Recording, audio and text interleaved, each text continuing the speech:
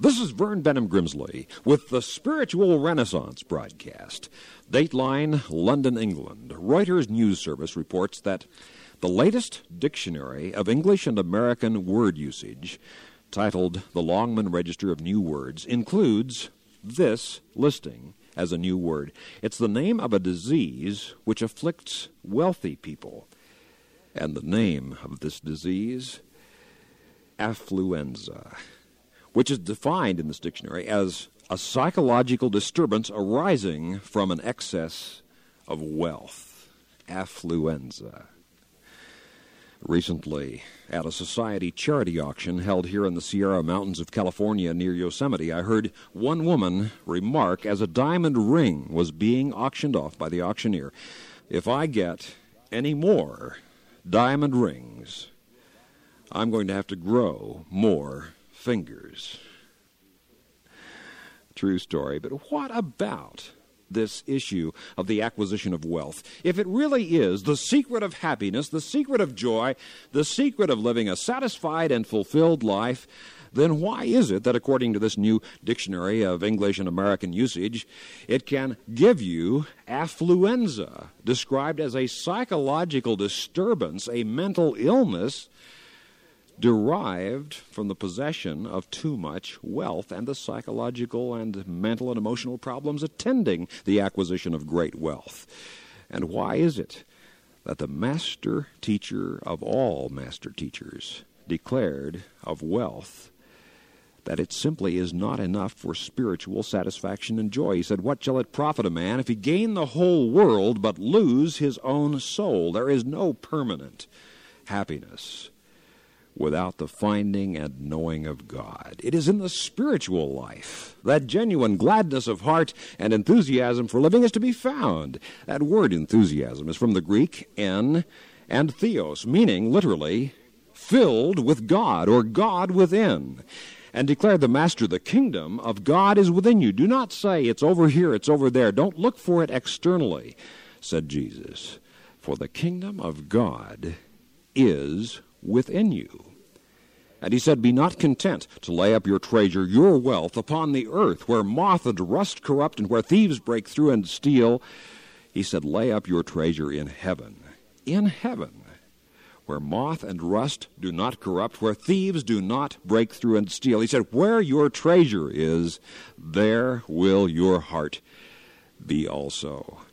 And he once told the story of a wealthy man, a farmer, whose barns and granaries were so full of grain and the harvests that he said, "I'm going to have to pull down my old barns and build new ones just to hold the excess of the possessions, the wealth, the harvest, the fruit of the field which I possess." But the story goes on that later that evening he heard a voice saying, "Thou fool, this night shall thy soul be required of thee." He died that very evening. What shall it profit a man if he gain the whole world but lose his own soul? There was a young man, a wealthy, rich young man, who came to Jesus. And this lad had kept the commandments from his youth, for which Jesus commended him. But he said, "Go and sell all you have and give the money to the poor." And this young man, wealthy as he was, turned and sorrowfully walked away. It was a price he was not willing to pay. Said the Master, "Be not anxious about tomorrow. Consider the lilies of the field, the flowers. They don't spin nor sow." But he said, "Not Solomon in all his glory was arrayed as one of these. Your Father," listen to this, "your Father, God," said Jesus, "knows what things you need even before you think to ask." God knows all things. God knows your real needs, not just your wants, your preferences, your desires, those things which you imagine or suppose might make you happy. Like about a 2-year-old little girl I saw once in a public park. She saw a bumblebee on a flower. Entranced, enraptured, fascinated by it, she toddled over to catch this bumblebee. It flew off, and she followed it from flower to flower, trying to capture it, and at last was weeping and crying, hot tears streaming down her chubby cheeks because she could not catch this bee. She thought she wanted that bee. It would make her happy. That was her quest. That was her purpose. That was her ideal. That's what she wanted that afternoon in that park.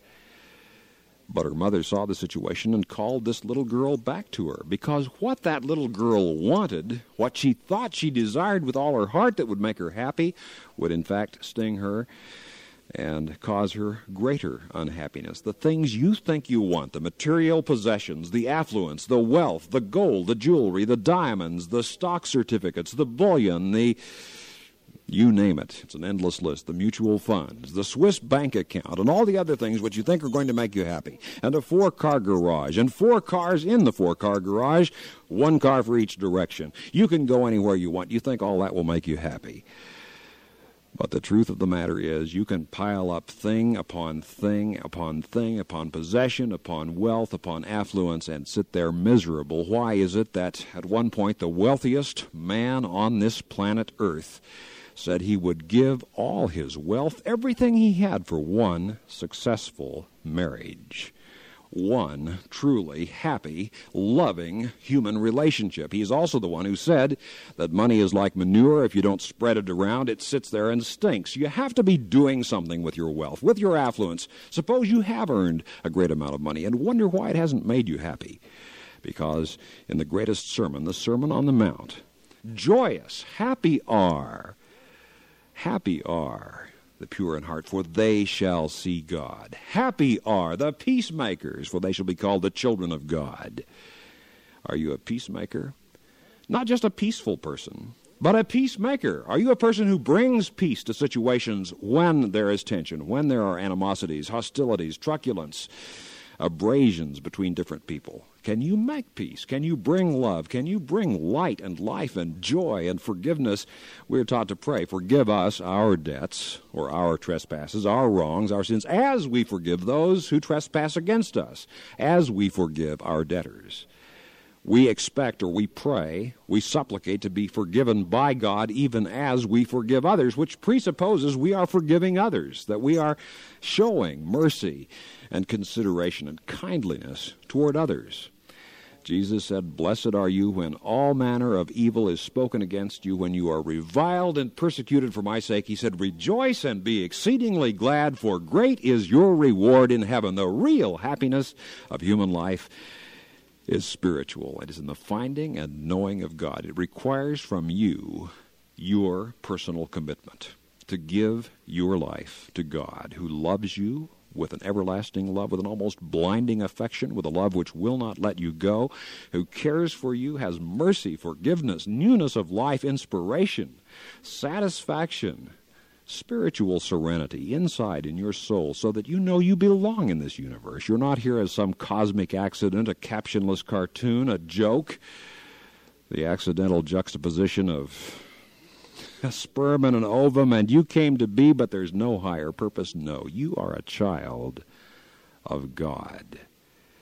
The very God who is God of galaxies and solar systems and all of outer space and light years upon light years of all this universe of universes. This God loves you. This God knows your name. This God knows how many hairs there are on your head, every freckle on the back of your neck, every eyelash, how many times you bat your eyelashes, and what you had for breakfast yesterday. God knows everything about you, inside and out.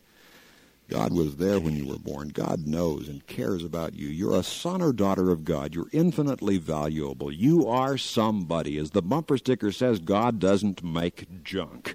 You are somebody. God has a plan for this planet and a purpose for your life, a will, which you can do, but it requires of you your decision. It requires of you commitment. If a surgeon desires to become a master at his or her profession, he or she must commit to it. If a young musical student aspires to become a concert pianist or violinist, it likewise requires unrelenting discipline and dedication to become an expert at carpentry, for example. My father was a carpenter. I have many good friends who are carpenters. To become expert at it requires commitment, or at masonry, architecture, computer programming, writing poetry, gourmet cooking, any skill or trade or profession, if you truly desire to excel, to achieve the highest echelons of any enterprise or undertaking, you must unreservedly and resolutely commit yourself to that. Half-hearted resolutions and partial purposes will avail you not. Great achievement is the result of great aspiration. The archer will shoot the arrow no higher than he aims, and you yourself will accomplish no more in the living of your life than you aspire to accomplish, than you truly desire and are willing and want to accomplish. It all begins in your interior thoughts, your feelings, your attitudes. You hold your own future in your own hand because you hold your own future within your mind. What are your plans, your ideals, your purposes and proclivities? What do you want to do? What do you want to be? This is the beginning of everything in your inner life. You can't dance to a tune you don't hear, and you can't live up to an ideal you don't have. You can't carry out a plan unless you've thought of one, and you can't live a great life without having a great life purpose. And that is born of your interior life, your spiritual life, and your soul, and your living relation to the living God. For you are a son or daughter of the deity, infinitely valuable as a son or daughter of God. All the wealth, all the emeralds, diamonds, and jewels in the world will never bring you the happiness that the simple ability to pray to God, to talk to your Heavenly Father, to share your life with God and live fearless of life and fearless of death, knowing you belong here, that you are an infinitely valuable, beloved child of the Creator of it all, whose Spirit indwells your mind, and the greatest joy in all of human life. And it can begin for you now, or you can renew it. You can reaffirm it this very moment, listening to this worldwide radio broadcast. It all begins in your purpose, your intent. If you'll make that great commitment and dare to pray, great God, it is my will that yours be done. And for free literature on the spiritual life, write to us at the Spiritual Renaissance Institute, Post Office Box 3080, Oakhurst, California, 93644, USA. This is a non-sectarian, non-profit program proclaiming the dawning spiritual renaissance, the fatherhood of God and the brotherhood of man, the worldwide family of God. And so for now, this is Vern Benham Grimsley saying, may God's will be done by you.